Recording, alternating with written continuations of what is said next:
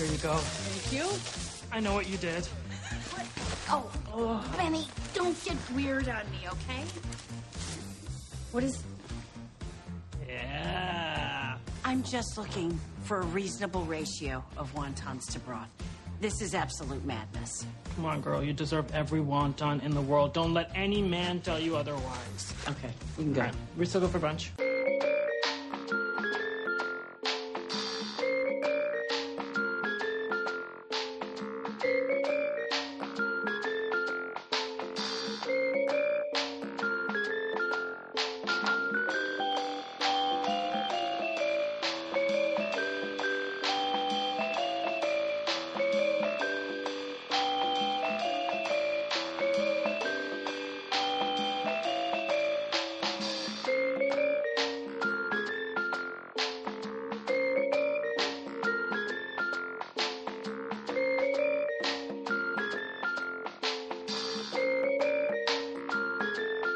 Welcome to Trilogy in Theory. My name is Webb, and this is my co-host Mike. And we wrap up our trilogy with the 2016 Ghostbusters, or Ghostbusters Answer the Call. I don't know when that change was made, but I guess it happened at some point. Are we determining right now on Trilogy in Theory that when you send me the episode, are you going to use the subtitle, or is it just Ghostbusters 2016? I'm debating whether to, the ultimate insult would be to call it the female Ghostbusters. I believe that's what it became known as, even I think before that would it came attract out. a very different type of audience to this podcast, but, you know, numbers are numbers. But here's the thing. Before we even get into this one, I gotta talk about the first Ghostbusters. This movie is so fucking overrated. I feel like, okay, do you think that we need And to we have... just lost them. We just lost the female Ghostbusters crowd. Do you think that you need to have lived in 1984 and seen Ghostbusters 1 theatrically to have enjoyed it? I feel... Yes. Okay, yes, I think so too. I don't know how many youngins you see around town with proton packs or sexually covering each other with slime for whatever reason. You know, I don't see any of this. I think that the toxic nerds from 1984 refuse to let go of their stupid movie, and that's why this thing is still around today. Yeah, I mean, I'll out myself as being on your side here. I think you and I, off mic, even have had discussions before, because in the early Movie Pass days, they did like some sort of anniversary thing. And since I had Movie Pass at the time, I'm like, yeah, why not? I was like, I've never seen Ghostbusters on the big screen. It did not take. And this was pre, the female Ghostbusters, as you and your Reddit ilk would say. So I, coming into the 2016 version, I definitely did not care if it was a reboot. I didn't care if we used any of the previous characters. I mean, Jesus Christ, there's only been two of these movies. They were both in the 80s. They've certainly talked about, Dan Aykroyd and company, about doing a third one for decades. I feel like they have he must have like a secondary career as constantly being paid to write scripts that go nowhere for Ghostbusters, because I was looking at the Wikipedia and I'm like, oh, he wrote one in the late 90s, like Ghostbusters, like Hell Hatton or something stupid like that. So I will admit, I was not someone that was really concerned about there being like a proper third entry into this series. I will say, for all the ones that clicked on this very misogynist title that we may or may not go with, that I liked Ghostbusters Afterlife just fine. I felt like, they went with a family film version. Instead of looking to Ghostbusters the past, they looked at Stranger Things and like, that's the ticket. That's what we need to go with. And that was fine with me. It's not a movie directed towards me, but I think children would like Afterlife.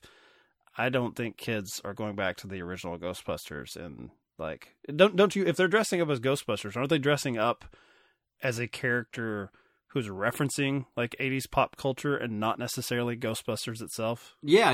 If people are dressing up as the Ghostbusters, they're dressing up as the kids from Stranger Things dressing up as Ghostbusters. Yes. That's what's happening.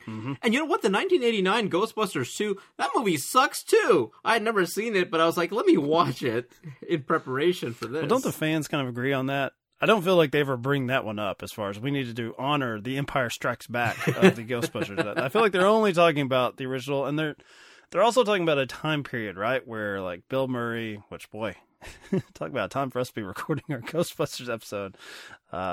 Eventually Me Too comes from Bill Murray as well. It's like they're referencing a time, like it's sort of like the last hurrah of like chubby, mostly ugly white dudes being funny and getting hot chicks to laugh at their stupid jokes. Like, I'll grant them mildly funny at best. I mean, that's something that I guess if you were going to do an honest 2016 version, it would have been what? Seth Rogen and company would have been the heirs to the throne, Jonah Hill.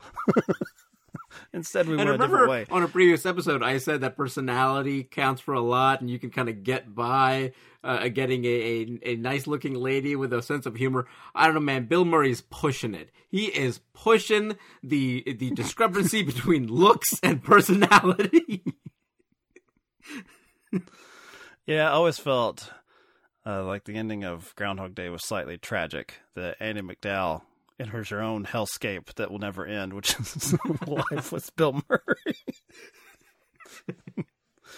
So we are talking about the 2016 version. The all-female cast. Having said all of the things that I think we just said, I don't think that the remake, the Ghostbusters 2016, is terrible, but it is terrible because of the source material it's based on. But as just a movie, like, I was not offended in the least. I saw it theatrically. I paid for the 3D, and I was able to see, the whatever proton lasers coming at me and whatever. It was fine. Like, I could not have cared less. What about you? I thought it was pretty bad.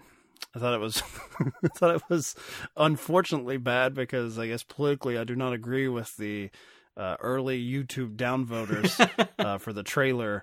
And so I would have loved for them, Kristen Wiig, Kate McKinnon, McCarthy, Jones. I'd love for them to really stick it to these people. But, I referenced Seth Rogen and I guess the sort of Apatow crew that would have been the natural ones to take up the Ghostbusters throne. Boy, does it suffer from the SAG, like the comedy. And I guess maybe that's, if you're a fan of the original Ghostbusters, it's maybe a legacy that just can never be recaptured as far as doing visual effects, spectacle, and comedy. I just don't know if it works because there's not that much room to maneuver. Like if the vibe is off, if you're trying to cut around things and it's just taking too long to get to the jokes, but then you've spent all this fucking money on the green ghosts. Are you going to say, let's do some improv. Let's reshoot this and tighten up and make sure it's funnier. And let's just get rid of $40 million worth of visual effects because the jokes aren't working. I mean, I had not seen it since opening weekend when I was just very sad watching it the whole time because of, what, especially like Leslie Jones went through on Twitter, just absurd. But I watched again at home, and I think I have. I don't know if you gifted this to me. I don't know how I have Ghostbusters Answer the Call in my iTunes library in 4K. I don't know how I have. Like, I don't think I spent money on this, but I had it, and I was like, well, that'll save me a few bucks, I guess, renting it. It looked fantastic, but it's just. And I also watched the longer version. I didn't realize that, like the extended cut is what. Like, I didn't choose that, but I just realized, like, Jesus Christ, this thing's taking a long time. Then I get on Wikipedia and I realize, the extended scenes. I watched every fucking one of those in there. Like, just terrible. Like, this is one of the saddest movies we've ever selected for this show. Well, in fairness to the film, it is doing what a modern remake ought to do. It's mixing in modern humor and modern sensibilities, a lot of that improv stuff, a lot of the comedy from, Bridesmaids and the other Paul Feig stuff. Like, he's bringing his own sensibilities into the film.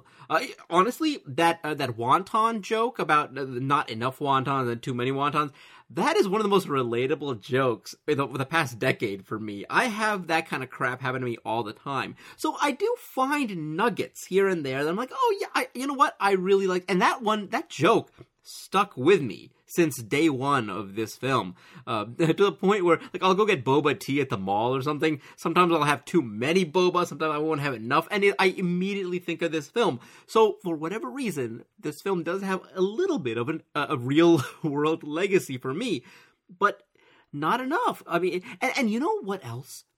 It is hard to talk about this film without the real-world narrative seeping in. We are unable to discuss this film without mentioning all of it, and so I do feel bad about that. I mean, like, there's a lot of dancing in this movie, and I'm like, there's no way these 84 nerds liked this dancing stuff, or they even wanted any of it. Frankly, I don't know what they wanted, to be honest with you.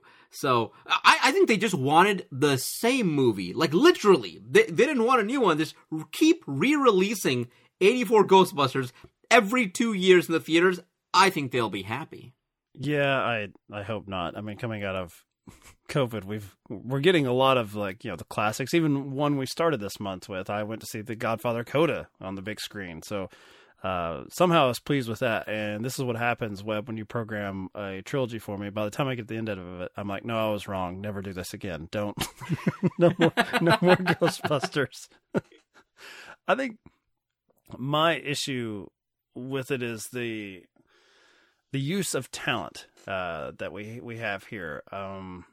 Melissa McCarthy is given the, I guess, de facto leadership straight man role, sort of, because she's the biggest box office star still, and certainly at the time. Kristen Wiig would have been a close second, although she's sort of tapped out of pursuing that post Bridesmaids. It's not like she just lined up big summer comedies at one after the other. Now, Melissa McCarthy did, and eventually people got tired of it, and I guess now it's straight to Netflix for her, along with Adam Sandler.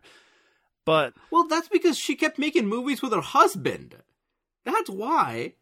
Here goes and Webb, he's terrible. Ruin a marriage. Apparently they have a good working relationship, and you're like, get divorced already. This is terrible for you too. No, just stop working together. And I think the only thing you talk about having sort of like a lasting legacy is probably, unfortunately, Kate McKinnon, I guess, would have been the breakout from this. I don't know if that ages well, because I had forgotten. Like, I remember, like, that for, young girls, you would see, like, sort of counterpoints on Twitter at the time where people would talk about their daughters taking them to see this and them becoming obsessed with, like, the Kate McKinnon character, like, wanting to dress up, like, with the haircut and the glasses, because she's depending on your point of view, she's, she's either the Jar Jar Binks or she's like the R2, in 3PO. She's either like the little spice on top that adds something to it, or she really distracts. I felt like on second watch, I was more of a Kate McKinnon hater, maybe because I was watching the extended version where it was no longer like a dabble of her. It was like we got a lot of Kate McKinnon. But what I still don't understand, and I, even though on the first watch, is while she certainly has a type, it's the fact that we have 3 SNL, alums coming from this. It's not like Kristen Wiig is incapable of going for it like Kate McKinnon. So I wondered, what did you think, especially on rewatch? Like, you have 4 comedian actresses here. Why did they put so much of like, the funny one has to be Kate McKinnon? And why are Kristen Wiig and Melissa McCarthy reacting to the Ghostbusters, and yet Kate McKinnon's the only one who's like reacting to them? She's the one that's always like reacting to like what they're doing. I don't understand that dynamic. Like, we're like, hey, McCarthy, Wiig, be less funny. You have to be the ones to carry this into like action movie territory. I don't think any of that works. That's a really good point, because I think a well-rounded cast needs to balance all those things. Look at Arrested Development. Jason Bateman isn't the funniest guy in the room, but he's able to bounce off all those different wacky characters really, really well. And if you've got a bunch of alphas ultimately in this movie, because each of these actresses are talented enough to carry a film. They really are. There's a lot of personality there, and having to downplay them in certain roles or in certain situations, you're absolutely right. We're not sure how all their strengths are being utilized. And you're right, we do get a lot of Kate McKinnon, even in the theatrical version. And oftentimes I do wonder, is she being weird for the sake of being weird because we need a weird one in the group? I mean, I loved all the stuff about female empowerment and the fact that, like, hey, these are female scientists, which isn't something you really see that much in film. And they're making groundbreaking discoveries. I mean, granted, it's all made up ghost nonsense, but hey, I like the fact that they're working together and their relationships are a kind of rekindling, and they had a downfall. I like all of that. It's really good to see on screen. I just wish it wasn't in this context. You're 100% right. The humor, I've never even bothered to really dissect why the humor doesn't work. I was just like, oh, it's probably just because a clash of styles of this content and the context of modern humor. I haven't seen Afterlife, so I don't know how the humor works that, and you can speak to that. But I think this is an incredibly poignant thing that you brought up. That you're absolutely right.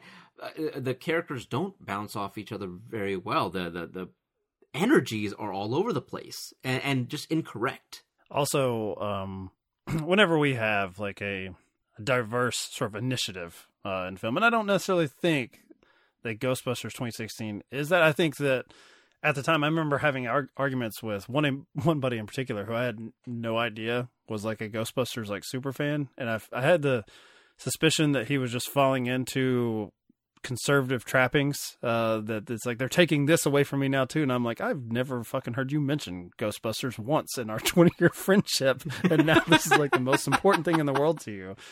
But one point I brought up at the time was like, hey, other than McCarthy and coming off her bridesmaid's wig, even back then, in the 2013-14 era when they were sort of assembling this, the American male comedy star was kind of on its way out. And Melissa McCarthy was one that was like holding down the line as far as like big opening weekends for comedies.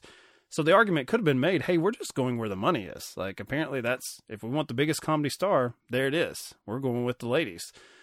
You can imagine that argument did not really hold sway with his warped mind as his childhood was being murdered right in front of him.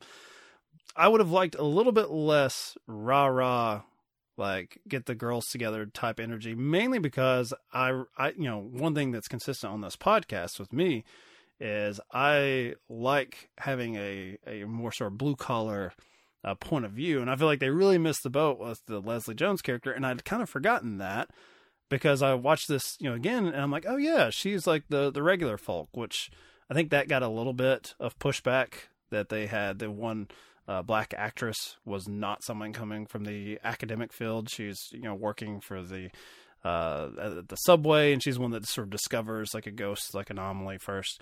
But her character, Patty, I really would have liked her cutting the shit a little bit. When Kate McKinnon's doing her crazy lab experiments and you have McCarthy and Wig battling out from two different scientific perspectives, I would have liked a little bit more of on the ground sort of, you guys are arguing about this when we're really dealing with slime monsters. And instead she just sort of roped into the gang as opposed to offering her own unique perspective to them. And I think that that's a missed opportunity as far as Leslie Jones and like what she can do comedically, that she could definitely sort of put them in their place more. And that's something that there may be a fear that if you're trying to have great female representation for young girls, if you have one of them come in and start calling the other one stupid asshats or elitist snobs. But I would like to see it because, I'm more of a Mean Girls kind of guy, more of Heathers. I'd like to see them, tear each other down. That'd been fine with me. And then they can cross the streams later and, everything works out in the end. The other aspects of the films that really don't work for me is the villain. Like, I'm not a huge fan of that character. And, right? Okay, good. It's not just me. He it almost felt like the villain was one of those 84 Ghostbuster nerds who was just angry about everything. And then ultimately that character kind of turns into, but Hemsworth takes over for the villain. And so when you don't have that physical presence, there's something about it. Like, I don't know who the villain is anymore. And I honestly, I don't think Chris Hemsworth is that funny. Stop trying to tell me that he can do it all, okay? He can't. He can't. A little bit of the sort of dumb Mimbo goes a long way. Yet again, I made the mistake of watching extended cut, so I don't know how much more I got. But even then, I felt maybe 2 scenes of him failing at his office work as far as answering phones or whatever would be fine with me. I did remember that I felt like they added more in with Kristen Wiig, finding him very attractive, because I think originally they wanted they had more material where Kate McKinnon had a huge crush on the Wiig character, and they cut that out. And yet again, that's far more interesting, as far as, maybe it provides a little bit more reasoning, like you said, other than her just being zany. Is she overcompensating because she's trying to impress someone? Because right now it just reads as like she's like a kid that needs constant fucking attention from everyone and the audience as well. It's weird because Paul Feig, I think we've liked everything else he's done. I don't know how many films he's done. We definitely did a Simple Favor, and we were big fans of that. But this one, I don't know. It just may be something where we talk about Kevin Smith all the time.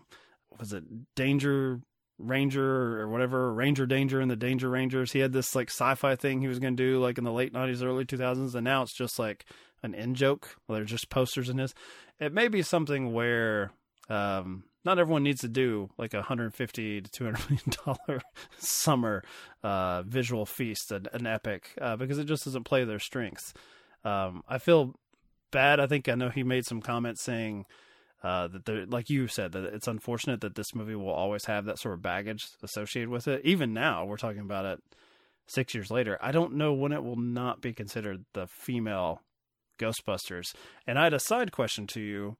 Do you feel like this one took all of the bullets for Ocean's 8, the Sandra Bullock, Kate Blanchett led sort of all-female Ocean's movie? Because I do not remember that getting anything remotely regarding the sort of hate, and I think it was like a fine, modest hit, and it's just like people were like, yeah, that was a nice sort of summer escapist fare, and then they just forgot about it, as you should.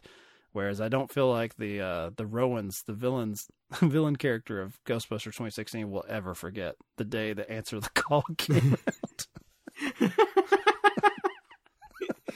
No, yeah, you're. I think there's something to that. That movie came out, and I dug it. I liked Ocean's 8. I thought it was just fine and a very digestible piece of entertainment, and it didn't. I'm with you, and I don't remember much about it either. I remember enjoying it, and then that was the extent of it. Yeah. Well, also, how many Ocean's 11 diehards have you met in your lifetime? Like, I like it. I would have loved it. I would have loved if a generation, I guess, I don't know, could we have combined like grandparents who were there for like the original Sinatra gang, and then like, the grandkids who were there for George Clooney, and they combined forces to take down Sandy B? That would have been funny, but also, equally terrifying. I guess I'm glad that one sort of was able to just be its own thing. It was fine. Do you think, okay, I think this is probably giving them more credit than they deserve. That one Ocean's 8 does acknowledge the Soderbergh trilogy, I guess, existing in the same universe in a very, almost like we feel like we just kind of have to acknowledge it, but you don't really have to watch those to enjoy this one at all. It's just another caper, another heist movie. Do you think that would have satisfied these freaks on Reddit and Twitter anymore if they had said this is set, so many years later, and it just so happens that it's all females that happen to take up the mantle of Murray, as opposed to having the original actors do cameos as different characters? Okay, so you want it? You know what? No, because here's why. Because if something is canon, that will upset the nerds even more, because then in another universe they can be like, this doesn't exist. Once you bring it into their real world, then no. I think that would have angered them even more. I love this distinction between fictional real world and real world, because in the real world, Ghostbusters Answer the Call does fucking exist. We are talking about it. We watched it again. Somehow I have it in my iTunes library. I don't have Ghostbusters 1 or 2 in my library, but I have this one. But it doesn't exist in the Ghostbusters metaverse, so it's fine. We're never going to live like... There's not going to be a Don Draper that comes out of our generation, right? Like, no one will be capable of being like that version of masculinity, because Don Draper now would have conversations, around the water cooler about, does Ghostbusters Answer the Call count? Does it count as a real thing in his world? Or he would have to listen to people underneath him talk about it. He would die of alcoholism much sooner than his 50s. That's the episode of Mad Men that we need in 2022. The reason he leaves his family home to go mingle with models and prostitutes is because his stupid fucking kids can't stop having debates around the dinner table about Ghostbusters and what counts as the canon. He started spending money on their convention costumes. That's why he's got... Oh.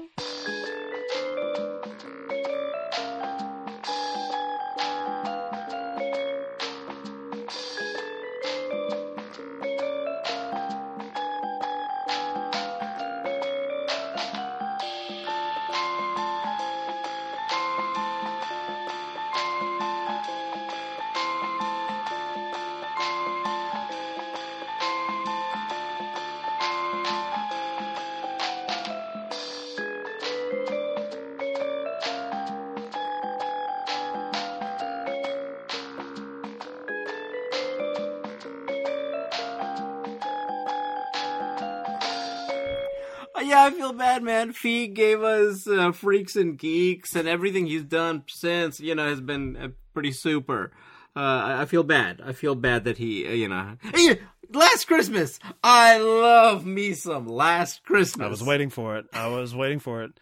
I'm like, hey, we're getting through Halloween. It's about time for Webb's annual viewing. Yeah. Although I feel like you've admitted that you've watched Last Christmas outside of the holiday season. Oh, well. Yeah. Yeah, Christmas in July, whatever, man. It's always shame. A good time. None whatsoever. One thing I didn't mention was, like, we have such little footage of Rick Moranis, and I feel bad that Ghostbusters 1 and 2 is, like, part of that set of content. But, like, watching those movies, it makes me even question, like, is Rick Moranis any good? Like, this is bad. Like, like, Ghostbusters is so bad, it makes me question the simple truth that I feel like I know. Like, yes, people like Rick Moranis and he's great. I don't know anymore. He does a lot of this in the whole movie. It's like, come on, man. It is amusing to me to see, as we record this the day before Halloween, that Webb puts on his varsity jacket and is shoving Rick Moranis in a locker. Like, he cannot accept the dorkdom that is Rick Moranis.